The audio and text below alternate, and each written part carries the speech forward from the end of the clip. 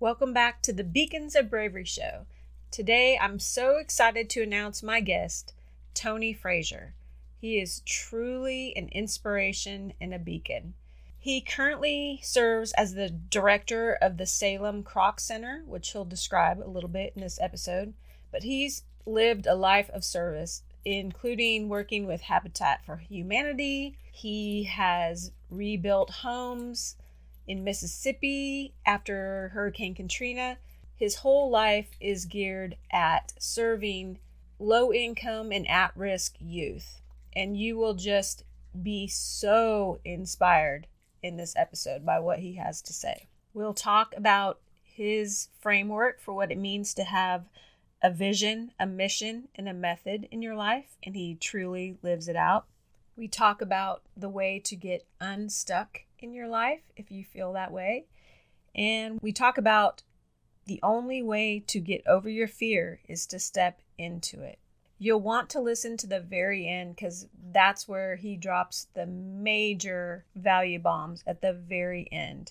And one of my favorite quotes that he leaves us with is, "There's no greater joy in life than living out who you are and giving yourself to the world in that space."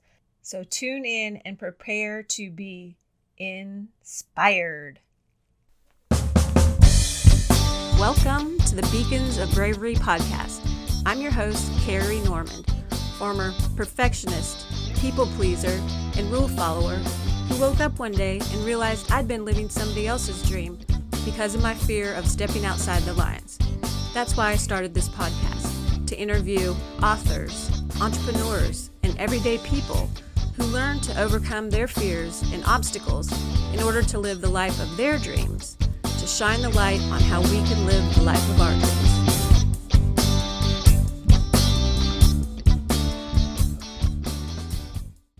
Tony Frazier, welcome to the Beacons of Bravery podcast. How are you? Great. How are you? I'm good. Thank you so much for joining me today. I'm excited because you are a very inspirational person for sure. I like to give the audience a little bit of how we know each other. And we really don't know each other, but we have an important person in common. And that's your wife, Colleen. She and I have been friends since childhood, like basically since 5 years old. And even though we've been friends that long, we kind of lost touch in the college and early married years, raising kids, because she's in Oregon. Y'all are in Oregon. I'm in Louisiana. But we've caught back up and got connected. So I really have only met you one time, and that's at your wedding, right? Great. Yeah. You have a super story, and I can't wait to get to know the audience, to get to know you for sure. So I like to start out with kind of a fun question just to get to know you. And I think this could lead places for sure. But the question I want to ask you is, what is your favorite place that you've ever traveled to and why? For me, that was hiking the Camino de Santiago in Portugal. It was a 10-day hike. It was about 140 miles and from Lisbon in the south to Coimbra in the north. And it was just amazing. So when you're hiking, you're moving much slower through the countryside, right? Mm-hmm. And you're able to walk with people, talk with people. We went through villages and towns and cities and countryside and forest trails and all kinds of things that. And then you would stop at these little cafes and meet with the local folks there. I had several conversations along the way with the owners of the different spaces and so forth. And it was just so fun to meet people from all over the world, really. I made a good friend from Lithuania. In fact, my daughter and I are working on planning a trip now to Europe, and we'll probably start there in Lithuania because it's up north. Mm-hmm. She hiked with us for several miles on the trail, and I got to know her. She was trying to find herself at that point. She had just graduated college. So my daughter is in that same place, my daughter Corbin, who's 20 years old. So I'm excited for them to spend some time together too, because my daughter is now where she was then in terms of her life and her plans for the future and so forth. So yeah, that was just an amazing trip. It's funny, on a trip like that, when you go on vacation, you eat everything in sight and you don't really do a lot of heavy exercise. Mm-hmm. But this kind of a trip, you know every day what you're going to be doing, and it's hiking 8 to 12, 13 miles. And so you don't feel guilty about eating all the fun stuff Right. either along the way. So yeah, that was just one of that was probably my most favorite trip ever. I have a couple of follow-up questions to that because one, that's on my bucket list. I want to do that for sure. So that's a comment. Yes. But did you you went by yourself? Kind of. So I met some folks through another trip we had taken back east to meet some family friends or stay with some family friends. And he started talking about the trip. And I started asking a lot of questions. And he said, well, you should come. Mm-hmm. I said, well, send me some information. So I met this guy one day and didn't really know him that well, but we hit it off. And he was an older gentleman full of lots of fun stories. Mm-hmm. And so he sent me the information. When I got home, I started looking at tickets. They were up around $1,400, and I was hemming and hawing. And then one day they dropped to $900, and I just bought a ticket. And then I had to figure out what I needed to go. Right. So I met him and one other gentleman over there from the States here. And then we took off down the trail. And isn't it really a place where a lot of people do kind of go to find themselves? Because you're kind of solitary, hiking, doing all that. You have a lot of time to think, yes, and a lot of time to visit if you're hiking with someone. Mm-hmm. And so, yeah, some people go. For some, it's a faith and spiritual thing. Mm-hmm. For others, it's the physical challenge of hiking the distance. Mm-hmm. And so, yeah, people come for different reasons, and that's part of the fun of it too. Though is just bumping into people along the way and figuring out where they came from. We stay in hostels, or they're called albergues in Portugal. Mm-hmm. And so in the evenings in the albergues, you meet people also who are pilgrims. You're considered pilgrims when you're walking on the trail. Mm-hmm. And so a lot of fun conversations in the evenings with folks from all around the world. So is it like you have a guide, or, I mean, there's daily things you do? Kind of. So there is a cool trail app. You can get on the phone there, and it shows you the trail and stuff. It didn't used to have that, obviously, right? And so that made it a little easier. So as we'd head out for the day, we'd kind of estimate about how far we wanted to go, and then essentially call ahead to make sure that we had a place to sleep when we got where we were going. The longest day we did was 14 miles, and boy, were our feet tired by the end of that. By the end of that, we were ready to sit down. And some days were 8, some days were 10. Right. It only rained on us, I think, once towards the end, a little bit. Yeah. Went in October, which was a great time to go because the crowds were less. Mm-hmm. We didn't have to fight for sleeping space. Yeah. I think I took I'm not sure I had 30 pounds in my backpack. Watched a lot of videos before I went, mm-hmm. so I could figure out what to take. And most of the videos kept saying, don't take a bunch of crap. And they would show you all the crap they took and left along the way. And so that helped me figure out how big of a backpack to get. And it's amazing how you can survive on very little stuff that you take with you. Right. Well, that's cool. So you definitely inspired me to check that off my bucket list. Cool. Okay. So moving on, I wanted to know what you do currently for a living, and then we'll talk about that a little bit. So I'm the director for the Salem Kroc Center. Kroc Center is a community center. There's 26 of them around the nation. So Kroc is Ray Kroc of McDonald's. Oh. He died and left his fortune to his wife, Joan Kroc. And she had strong connections with the Salvation Army. And in San Diego, started having conversations with city leaders about the potential for a place, creating a space where low-income families and low-income children could have opportunity to learn and thrive and all of that. Mm-hmm. And so they conceived the notion of a Kroc Center, and Joan Kroc said, well, if the Salvation Army will lead the project, I will fund it. So $90 million later, the first Kroc Center was built in San Diego. And then we were the third Kroc Center built here in Salem, Oregon, 10 years ago. We've been here 10 years. So when she was so happy with how that turned out that when she passed away, she left $1.5 billion, billion with a B, to the Salvation Army to build Kroc centers around the nation.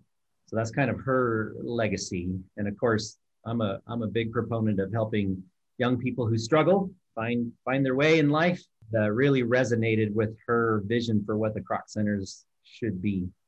So we have 95,000 square feet here, 2 swimming pools, a leisure pool with a lazy river and slides and all that, and then a competition pool. So we host a lot of swim meets for the local school districts, things like that. We also have a workout facility with all kinds of really high-tech equipment.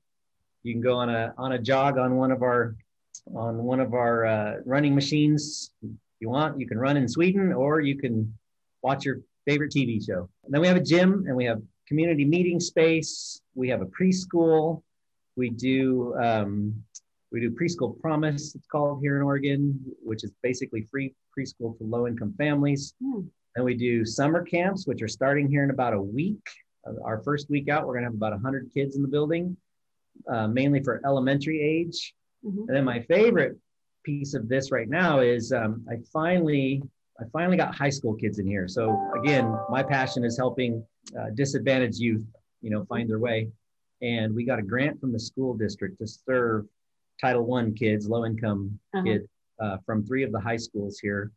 And we'll be able to utilize that grant from now until the end of the year, actually, helping high school kids catch up with their education. And then we're also going to do workforce skills training pieces, since we have a great place to teach that stuff. I'm really excited that we're going to be serving high school kids here in the building soon. And you had to work pretty hard to get that to happen, didn't you? Yeah, it took me 2 years.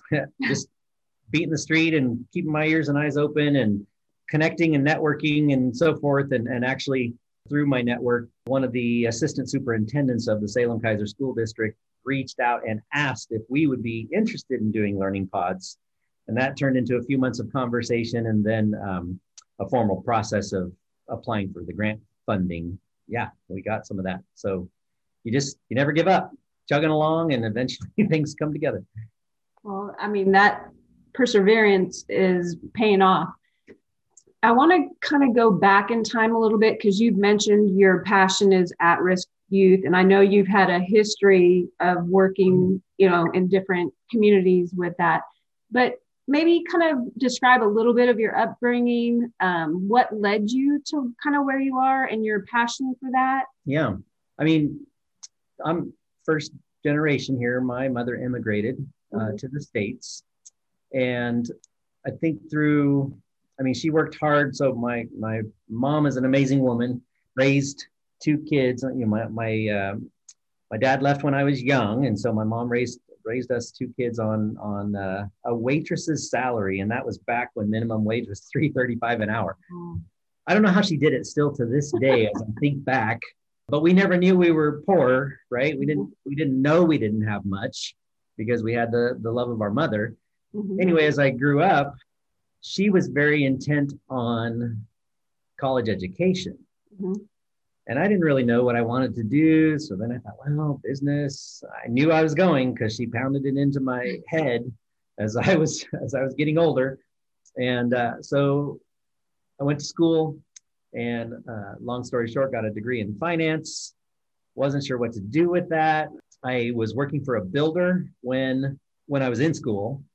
And so when I graduated, I realized that if I learned the construction trade skills to the extent that I could build whatever I needed whenever I wanted to, that would be of value to my life, right? And so I stayed with that employer and went to work full time, learning the construction trade skills.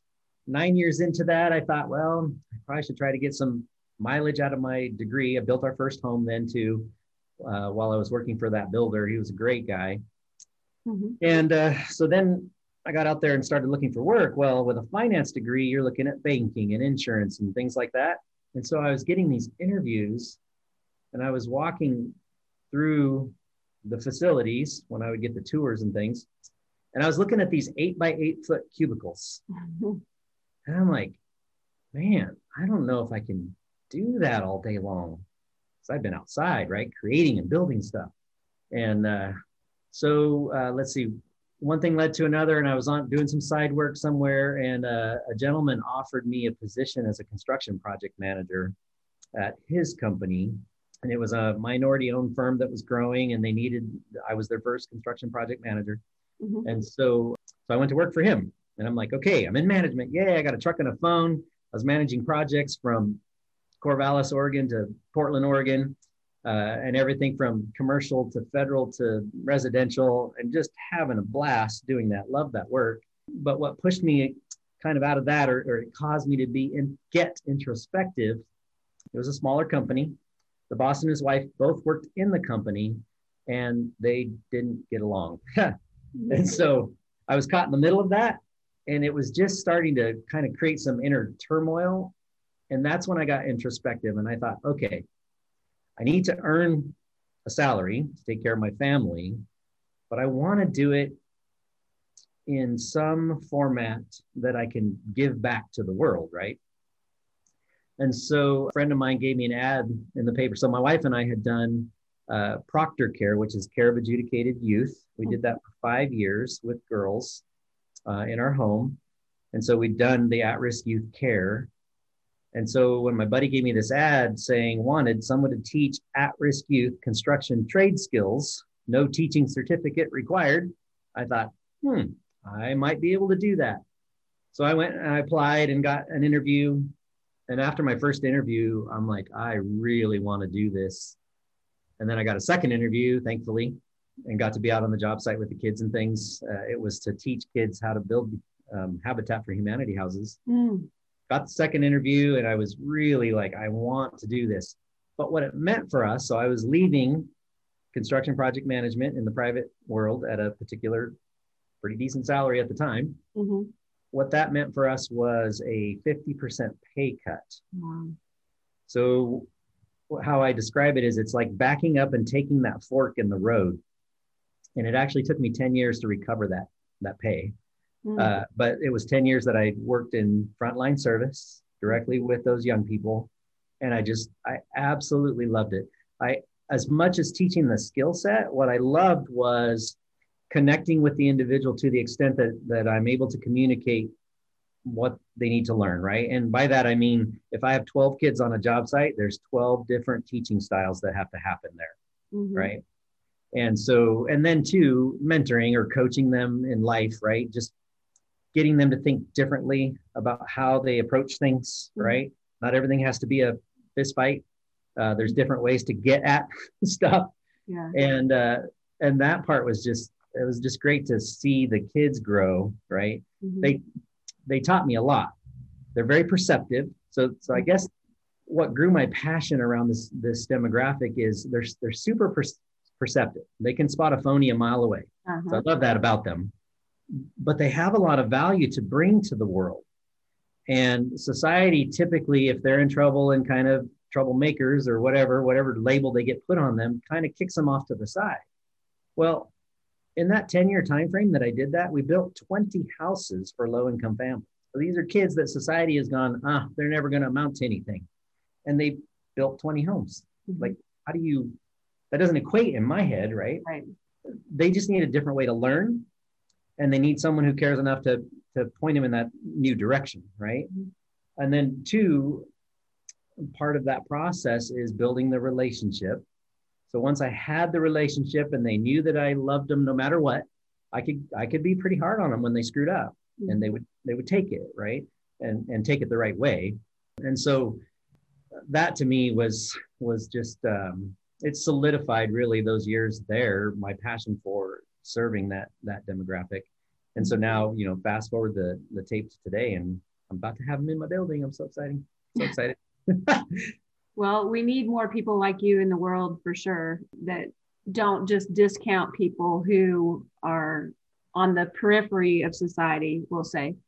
Yeah. And a question, do you keep in touch with any of those people? Do you know what any of them? Do you have a good story? I'll get a phone call. They'll find me through social media or whatever. And hey, you remember me? And I'm like, yeah. So here's what's funny about that.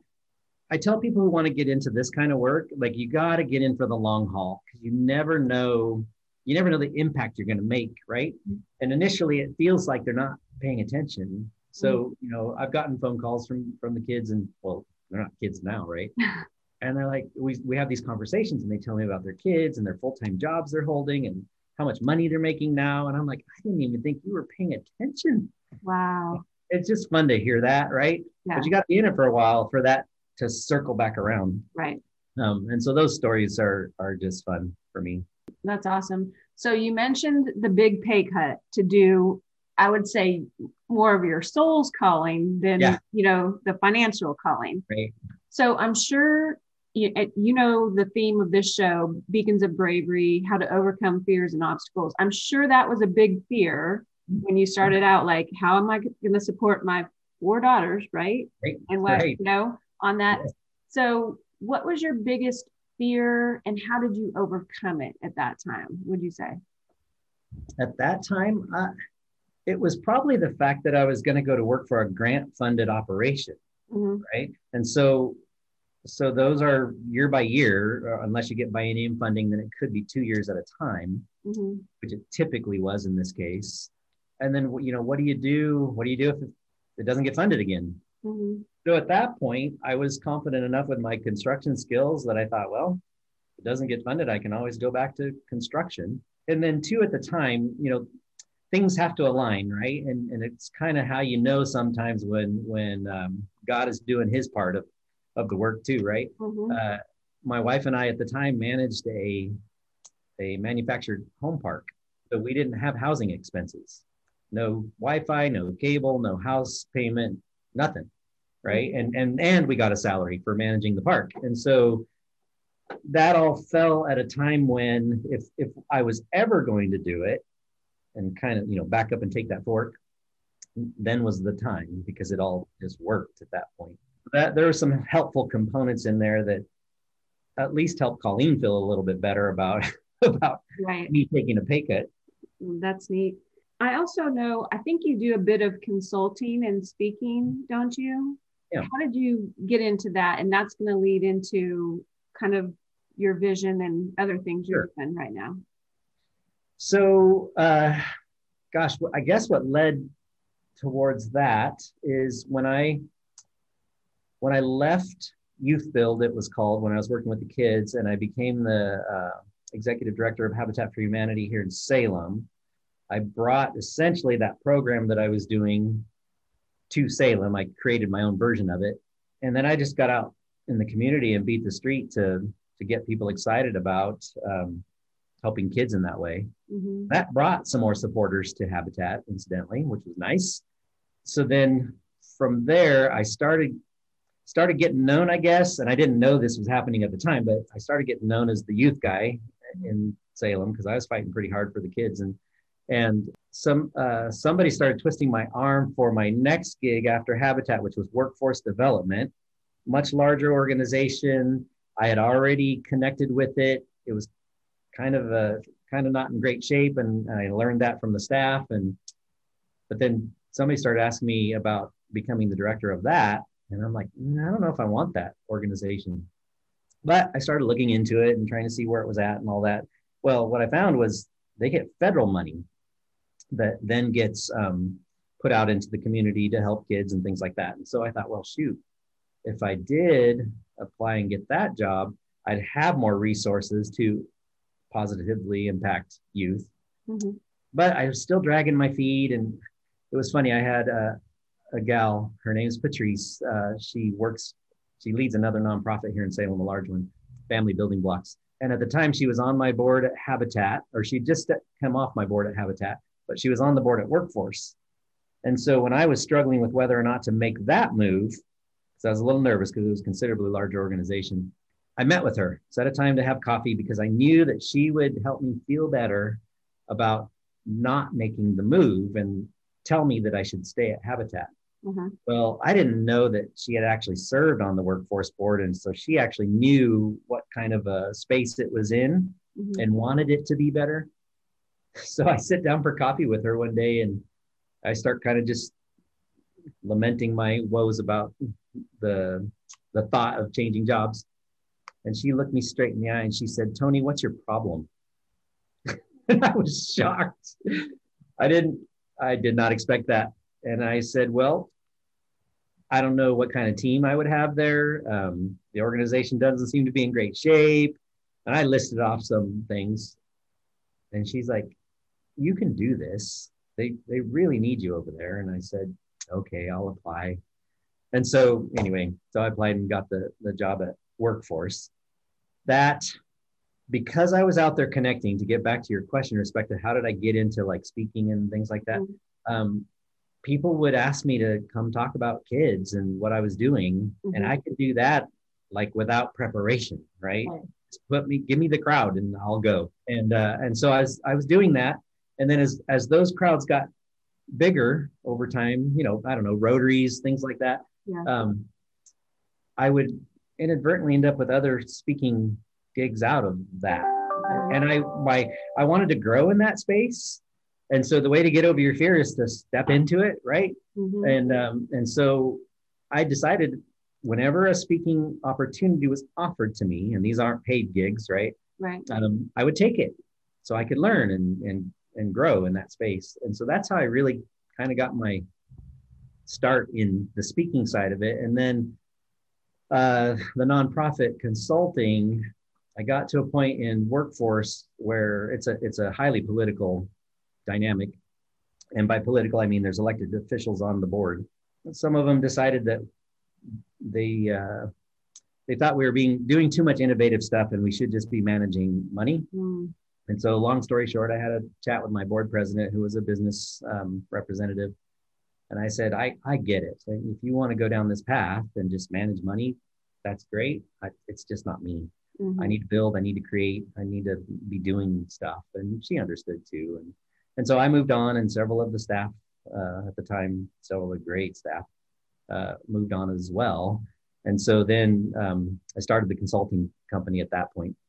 And that's how I got into consulting. Actually just finished a gig last Friday, a third round with a same organization, which is kind of fun to see how the organizations kind of move through the years with their strategic planning. And what I do is vision, mission, and strategy stuff for the organizations. But we have a particular goal. Whiteboard Consulting Partners is our company. We have a particular goal, and that is to get those vision and mission statements down to 12 words or less. And it's so that people can remember them. Right. I see vision statements online or mission statements, and they're like paragraphs long. And I'm like, what's even the point? I'm about to count the words in mine. I think I'm at like 15. So you were pretty short. I was impressed. I'm like, got a nice, short, concise. Yeah. And it's amazing over time how you can keep looking at it. And I don't need that word. Like you can take words out and it still retains its meaning. Yeah. Yeah. And I'm wordy by nature when I write, for sure. But let's go into that a little bit, because I think this could be some interesting takeaways for the audience about vision. To me, it's obvious you have a vision, and you can tell us your personal vision. Obviously, part of it involves at-risk youth, you know, working in that. But what's your big vision? And then maybe how do you help people find theirs? Yeah. You know, one of the things that I was reviewing in your material was like, what are some of the fears, right? And for me, early on, it was being considered a leader. So there was a time in my life where I kept ending up in leadership roles, but I didn't consider myself a leader. I was just volunteering or helping or whatever, right? But I kept ending up in these leadership roles. And finally, one day I woke up kind of to myself and went, gosh, I keep ending up here. I better learn how to do this. Yeah. And I had a mentor at the time. I wasn't a book reader. And I had a mentor at the time who told me to get over myself and start reading books. And so I did. And I dove into leadership books. And then I couldn't get enough of them. I got a bookshelf full of them right here in my office. And so that's how I started feeding that piece of me that now wanted to learn, how do I become a leader, right? So then over time, I started wanting to define for my own personal life what that meant to me specifically, right? And so I developed a kind of a template, I guess, a vision and a mission and a method statement. And it's the why, what, and how for how I function and operate, right? And so I read a book called Start With Why by Simon Sinek. that helped me frame what I wanted to do. Then the real work began. And here's an interesting point. What I've found over time, and as I even talk to other leaders in the community, most people don't want to put the work into this part of who they are, right, because it is work. Mm-hmm. And sometimes it's scary work because you got to search your soul a little bit. And, you know, sometimes you got to fix some crap and figure yourself out and align yourself with, you know, your values and where you want to go. Mm-hmm. And so people shy away from it because that part's scary too, right? But I was intent on getting it done. And so from that book, I learned how to start articulating these short, concise statements that we were just talking about. Mm-hmm. And so over time, it took about a couple months, but I came up with my own personal vision for my life, my why. Mm-hmm. And it's why I get out of bed every day. And it's not just what I do, right? So you go to a networking event, and the first question typically that you're asked after you get a name is, what do you do? The challenge with that is for 30 years, you can tell people what you do and you can feel like you're contributing value to society under that banner. The real challenge is when you don't do that thing anymore, right? And so then who are you? And I bump into people today that are trying to figure that out coming into retirement now, right? Mm-hmm. And it's a scary space for them because they don't know, because they were what they did for their life, you know, in their life's work. And so I came up with a vision statement for my own life, and that is to inspire others to challenge the status quo. Nice. When I dialed that down that tight, what I realized is I can do that anywhere. Currently, I do it here at the Kroc Center. I did do it at Habitat for Humanity, and I did do it when I worked in frontline service with at-risk youth, mm-hmm. right? That's who I am. Where I get to do that is secondary. Right. But I'll always be that, right? And then, of course, with that vision, like how do I carry that out? So I created a mission statement, and that's recently morphed, actually. So you go back to these things and you continue to fine tune them. But my mission statement is find others who align with that vision and create transformational space together. So that plays out in many different ways, right? So if I get out in the community and I'm stoked about something. Right now, I'm trying to start a conversation around building an Olympic swimming pool here in Salem. And I have talked to the mayor and a county commissioner and two different economic development people, one from the county, one from the city, that have expressed interest in the conversation, right? So it's not I thought it would die out of the gate because I'm like the crazy guy who has this big, obnoxious ideas. But it didn't die right out of the gate. I've had 2 meetings with elected officials around it, right? And so anyway, stuff like that. My point, though, is people want to come around vision, right? Mm-hmm. And so if you can cast that vision and they can start to see it, they start to come together, right? So my mission to find others who align and then create that transformational space, when I'm driven by my vision, that second piece happens naturally. It's almost like you're a magnet, right? Yeah. And I think it's the belief. Like when I get in front of people, if I'm allowed to speak to a group, it just, I don't know how to describe it. It just comes out, right? Because I believe so strongly that this thing could happen that some people even have told me over time, like, I didn't even know what I was signing up for, but you sounded like you could probably do it. And so I wanted to help, right? And so it's kind of fun, right? And then I have a method to it also, though, and that is by building mutually beneficial relationships wherever I go. And so all these pieces come together. So here's an example of that. When I was in workforce, I wanted to create a program for kids. I went out, I listened to employers, and employers were just lamenting on how kids these days don't know how to be in the workplace. And they don't. We don't really teach them that in school. And as parents don't teach them very well either. Right. And so I thought, well, if they don't know how, I'm a pretty simple guy. If they don't know how to be in the workplace, then the best way to teach them how to be in the workplace is to put them in the workplace, right? Mm-hmm. Okay, so how do we do that? So I conceived this idea of a county-wide system that would coordinate the efforts of the state, I was hoping at that point, nonprofits, and the local business community to give young people first-time work experience. Now, when I kind of started with this notion, I was talking to my staff and they kept taking me to the whiteboard and trying to hammer it out. I was trying to get them to understand the concept. They were struggling with it a little bit. And then finally one day it clicked for them. And that's when we started gaining some traction on how to implement. And I started getting out in the community and talking to people about what could be. I went and knocked on the state's door to ask for funding to scale the program. But at that point, it was still kind of conceptual. We were starting to get some traction. Anyway, the state was like, meh. And so I'm like, okay, I'll just keep going. And so then it really started to get some traction. And I got a call one day from the governor's chief of staff. This was Governor Kitzhaber at the time. And they're like, hey, we want to talk to you. And I'm like, oh, crap, what did I do? And they're like, no, we want to talk to you about this youth program that you're doing. Oh, cool. Okay. And so my chief operating officer and I go over and we sit down in this big fancy room over at the Capitol. And the governor's chief of staff and another gal was there. And they said, well, we just want to know how we can help. And I said, well, I don't want this to look state run because it's very grassroots right now. They said, oh, no. We just want to know how we can help. And I said, okay, the best way for you to help is to give me money to scale the program. If you can help me with funding, I can scale this into 4 counties. And here's what I'll do.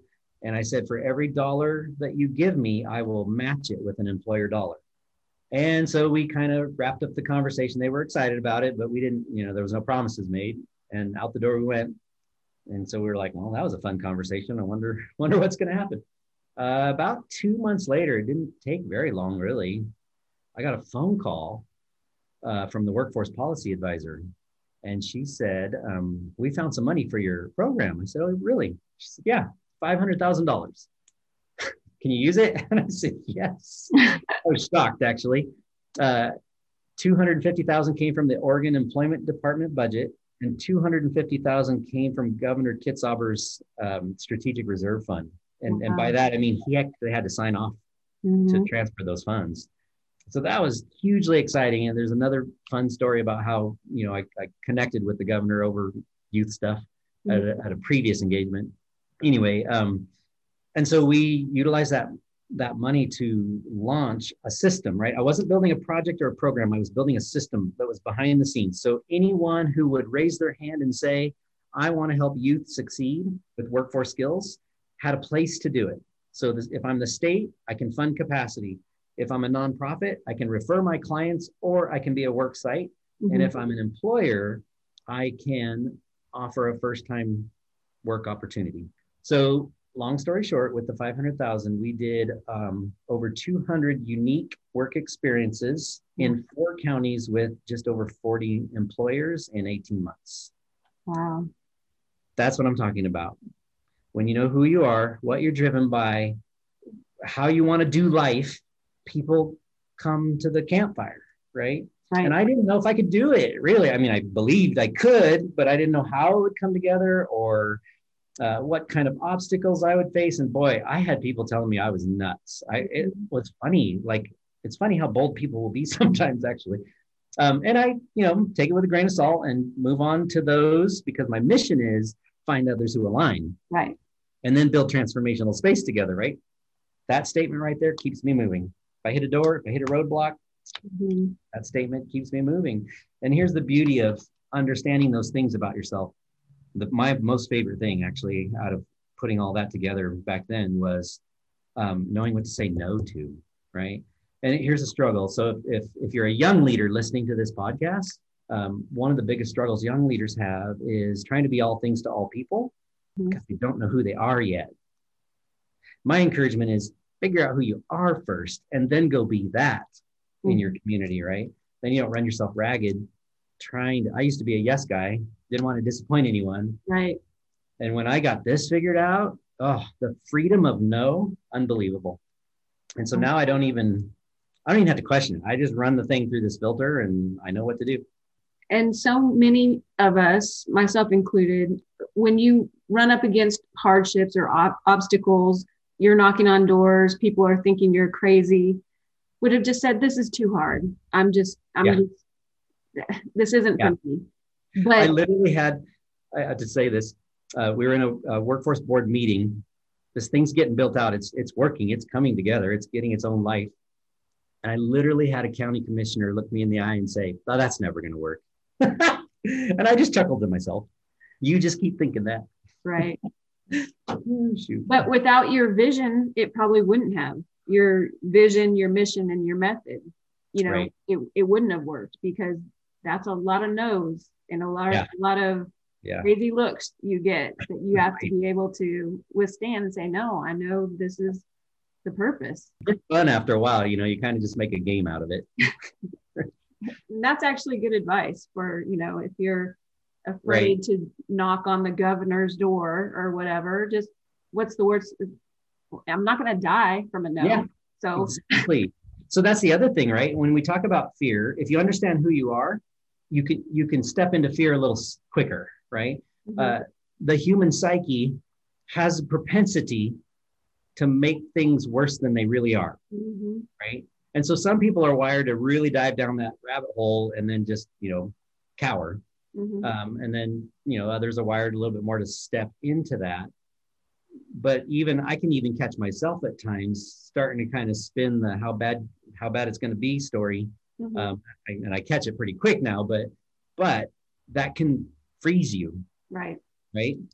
And so again, if you know who you are, you know what you want to be about, that thing burns so hot in the soul that you can't wake up on any given day and not try to go do it. That's a kind of a self-accountability component, maybe.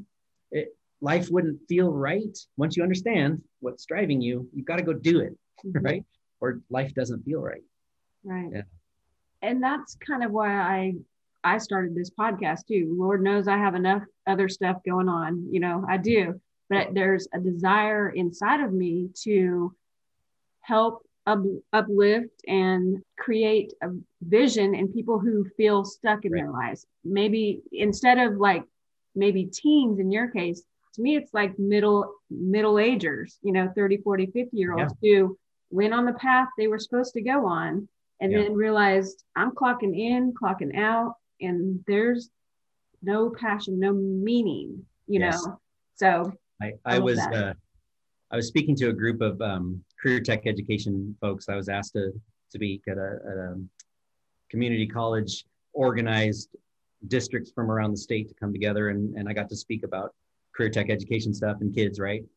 But I found a moment during that talk where this fit in my personal vision, mission, and method, and so I just kind of weaved it in there. And I had a lady come up afterwards. Now, mind you, that was a career tech education conference. She came up to me afterwards, and she was older, and you could tell, and she came up and she said, "So that stuff that you were talking about vision for your life, do you think that would still work for me?"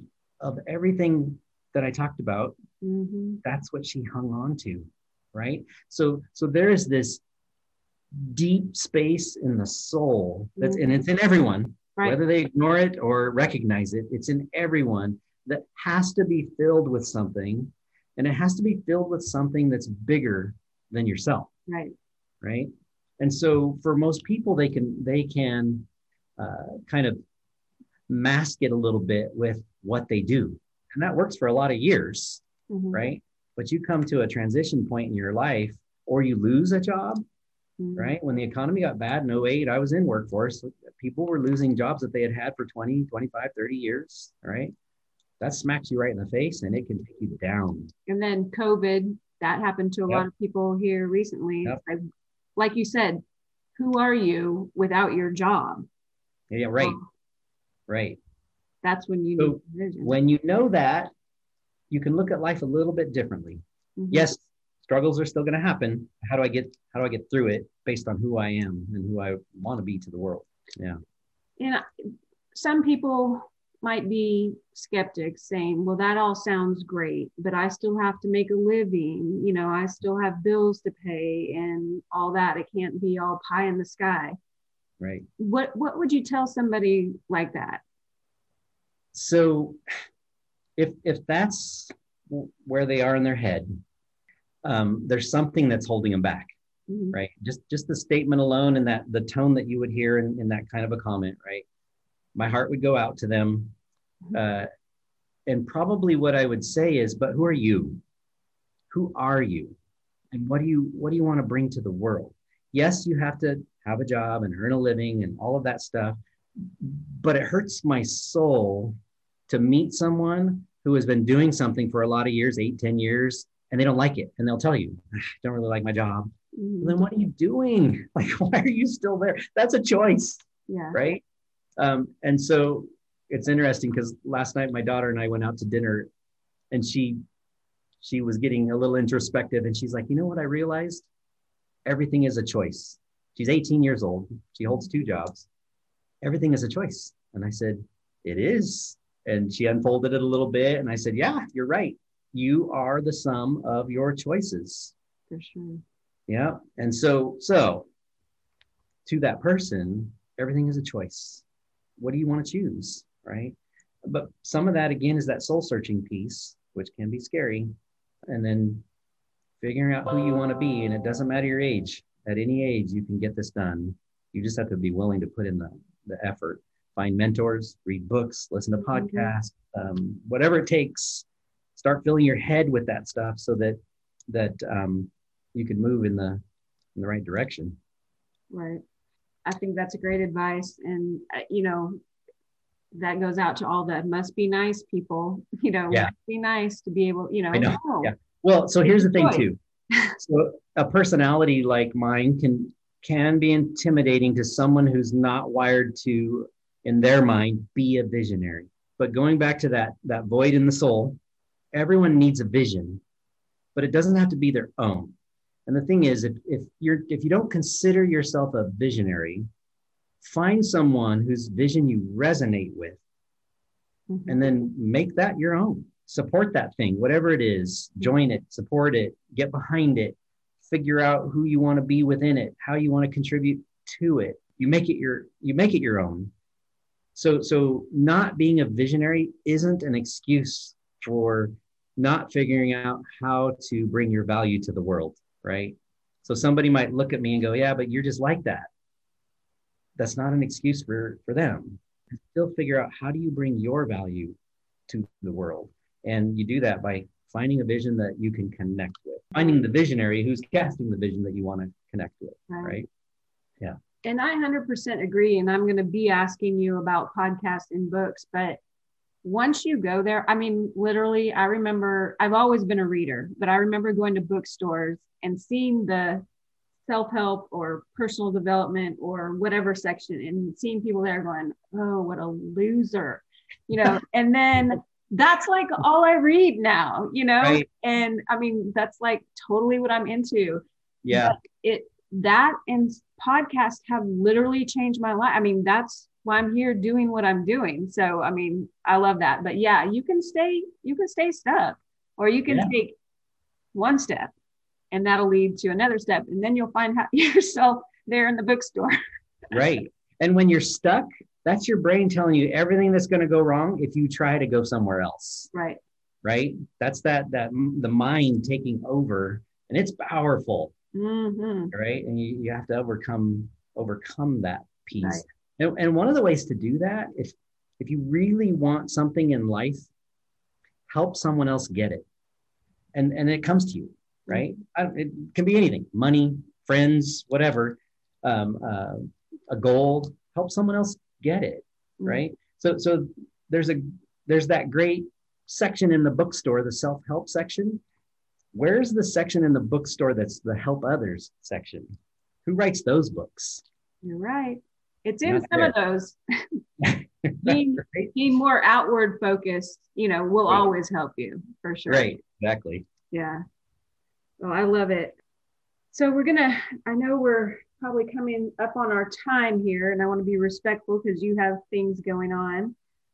Before we go into your book recommendations and podcast and all that, well, actually, you already said this about a meaningful, practical takeaway.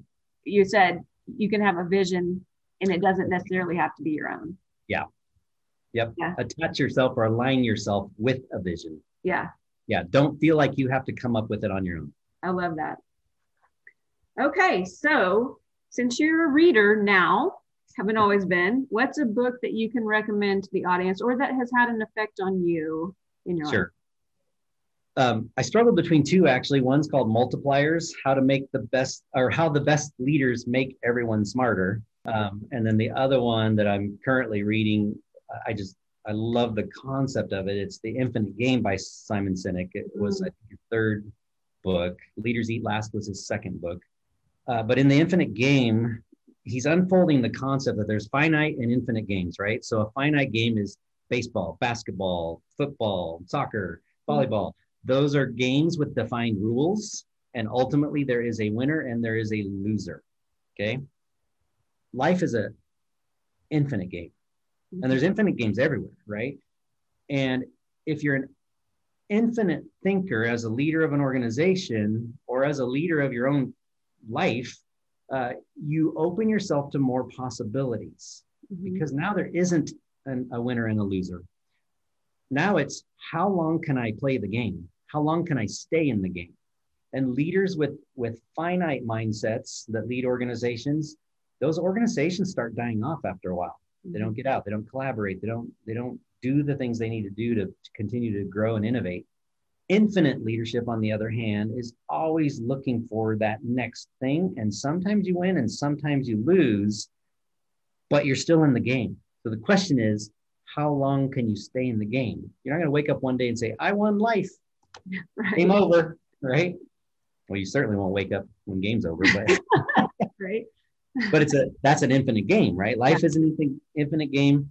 Organizations that think from an infinite game mindset actually are more innovative. Their people are their cultures are better. Their people are contributing better, and so forth. And so, The Infinite Game by Simon Sinek is a great read. So an example that is coming to my mind, and tell me if you think this is true or not, of businesses is Blockbuster versus Netflix. Yes. Blockbuster didn't want to think outside the box, and there's one Blockbuster store now. Yeah, in Bend, Oregon. Really? It's in Bend, Oregon. Oh, I didn't know that. I mean, yeah. But go ahead. I have the Netflix guy's book on my shelf. I read it. It's an amazing story. He went to Blockbuster when they were on the verge of bankruptcy and offered to sell the company to Blockbuster. And Blockbuster's like, people aren't going to get behind that. Right. I just think that's funny. And now it's the billion-dollar business. Yeah. That got us through COVID for sure. Yes. Right. Exactly. Okay. So let's move on to quotes. I'm a gatherer of quotes that are inspirational. Yeah. So what's one that you love and maybe why, what it means to you? So one of my favorites is, don't aspire to be a leader.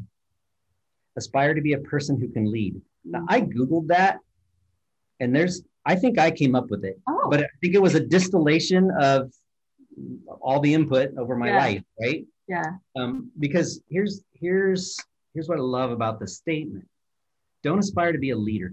A leader, when people think of leaders, they think of people with titles, a CEO, whatever, a manager, titles. There are so many people that hold titles in this world who do not know how to be a leader, right? And it's sad. In fact, most people today don't leave their jobs. They leave their bosses. Leave. Yeah. As in, I'm going to quit and go somewhere else. Right. What they're doing is they're leaving a terrible boss. They don't mind the work. They mind their terrible boss, right? So don't aspire to be a leader. Aspire to be a person who can lead. That's more personal. I don't have to have a title to do that. Right? It's who you are from within. Yes. It's not your title that you can dictate to people, because anyone can do that. That you move up the ranks and you can start dictating. Right. But you can be that title and just people don't have the vision either. So they're not going to follow it. So I think within you, you're the type of person that inspires other people, not by your position. Right, exactly. I mean, the difference is leadership and management, right? In my estimation, you manage systems, you lead people. People don't want to be managed. Right. They want to be led. Right. Right. Yeah. Love that. Okay. How about podcasts? Is there a couple, 1, 2 that you enjoy listening to that inspire you? Yeah, of course, Simon Sinek, because he's been a powerful influence in my life. Brene Brown, oh gosh, I love her to death, and I just love her rawness at times too. Right? Right. She just says it like it is.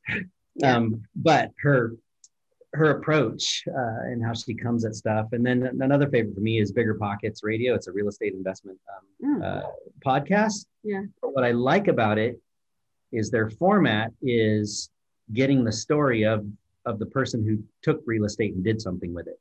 Oh. So they talk about their struggles. They talk about what scared them. They talk about how long it took them to just engage, things like that. So those are leadership stories to me. Yeah. And also, I mean, that's the kind of stuff, that's why I have this format. I like to hear the story, the progression, that you're not just on top of the world right now and you know, no one can relate, you know, because there's always those, what is the saying? You either, about failure, it's not failure, you either win or you learn, something like that. Oh, right. You know, because there's no progress without failure. We're so afraid to fail. Yeah. But there is absolutely no progress because there is going to be setbacks and failure. Right. Yeah. Absolutely. Okay. So here's a new question that I posed just for you. And it is, what do most people not know about you that would surprise them? Now that it's been several years later, it's that I spent a year of my life with my family after Hurricane Katrina in Gulfport, Mississippi, helping to rebuild after the storm.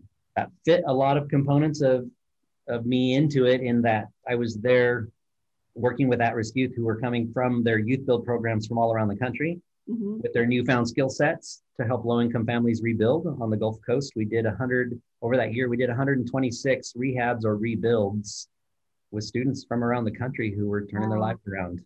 Yeah. And again, I'd like to point out that you just kind of glossed over that. You had a family that you moved for a year across the country to be of service.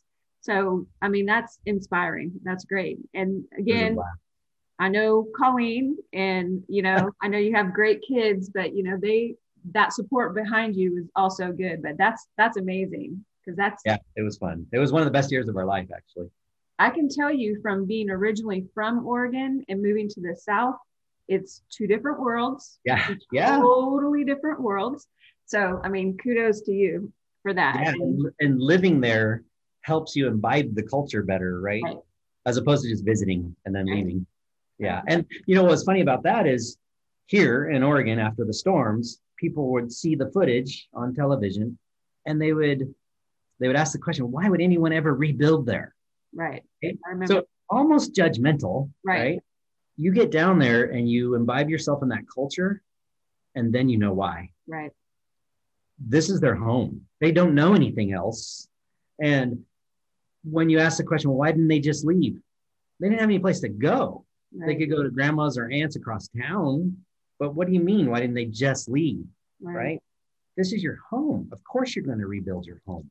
Right. Yeah, but you wouldn't get that perspective fully without actually going and visiting. We were there 6 months after the storm. I took a group of kids down, and not the Army, one of the military groups had just cleaned up all the streets and so forth, and they could get around, right?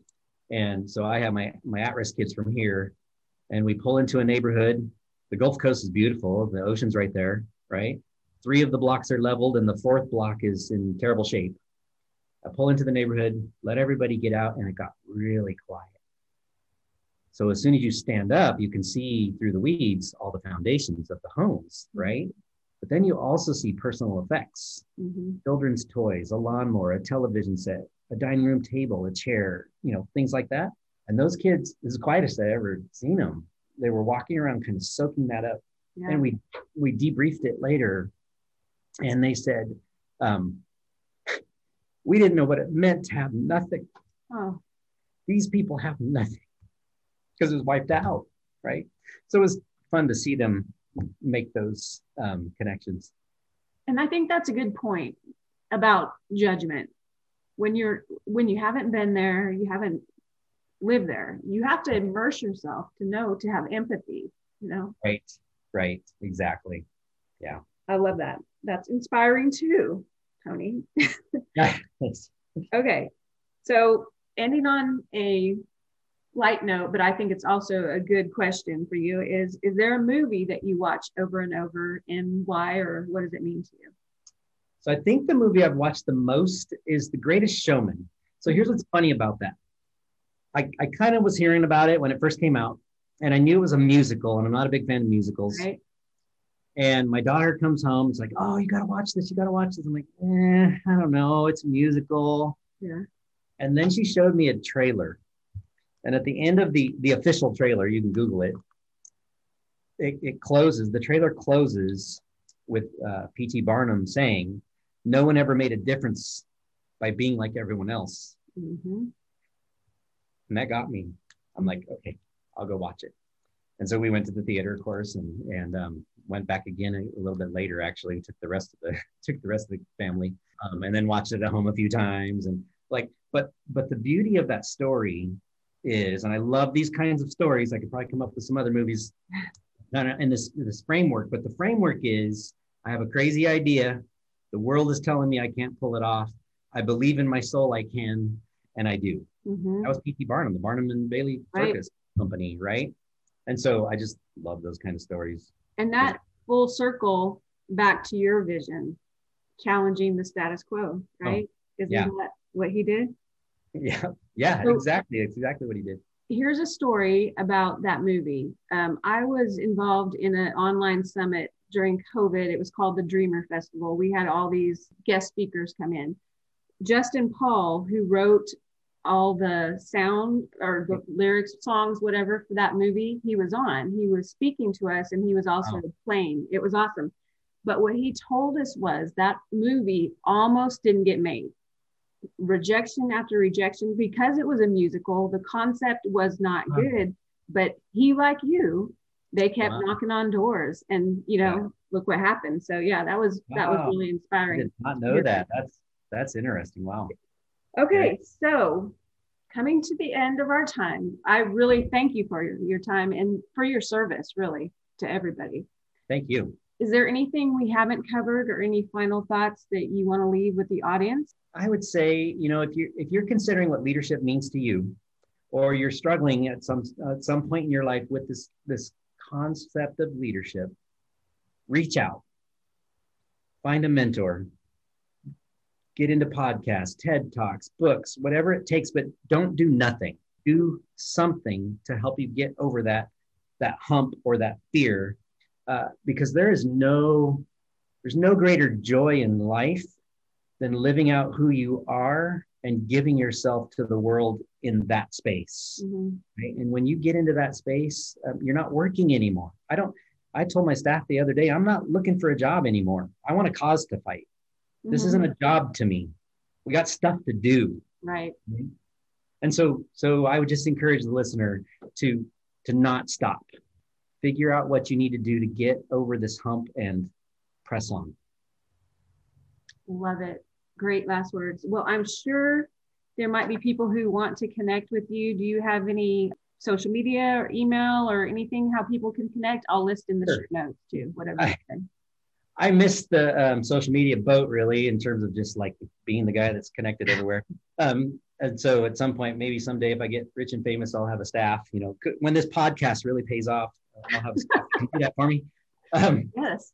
But I do my personal email, Tony Frazier 2017 at gmail.com. And that's Frazier with a Z, Frazier. And then my consulting company is Whiteboard CP, as in consulting partners, whiteboardcp at gmail.com. Thank you. Yeah. And if somebody wasn't inspired today, they got to check their pulse. Well, thank you. And I just want to say to the audience, go out and do something for somebody else. Yes. And find your vision and your soul's calling. Amen. All right. Thanks, Tony. Thank you for joining me, and we will talk again soon. Okay. Thank you for listening to the Beacons of Bravery podcast. If you enjoyed the show, I would love it if you would go and rate and review the show, and also share it with somebody who you think would benefit from listening to the message.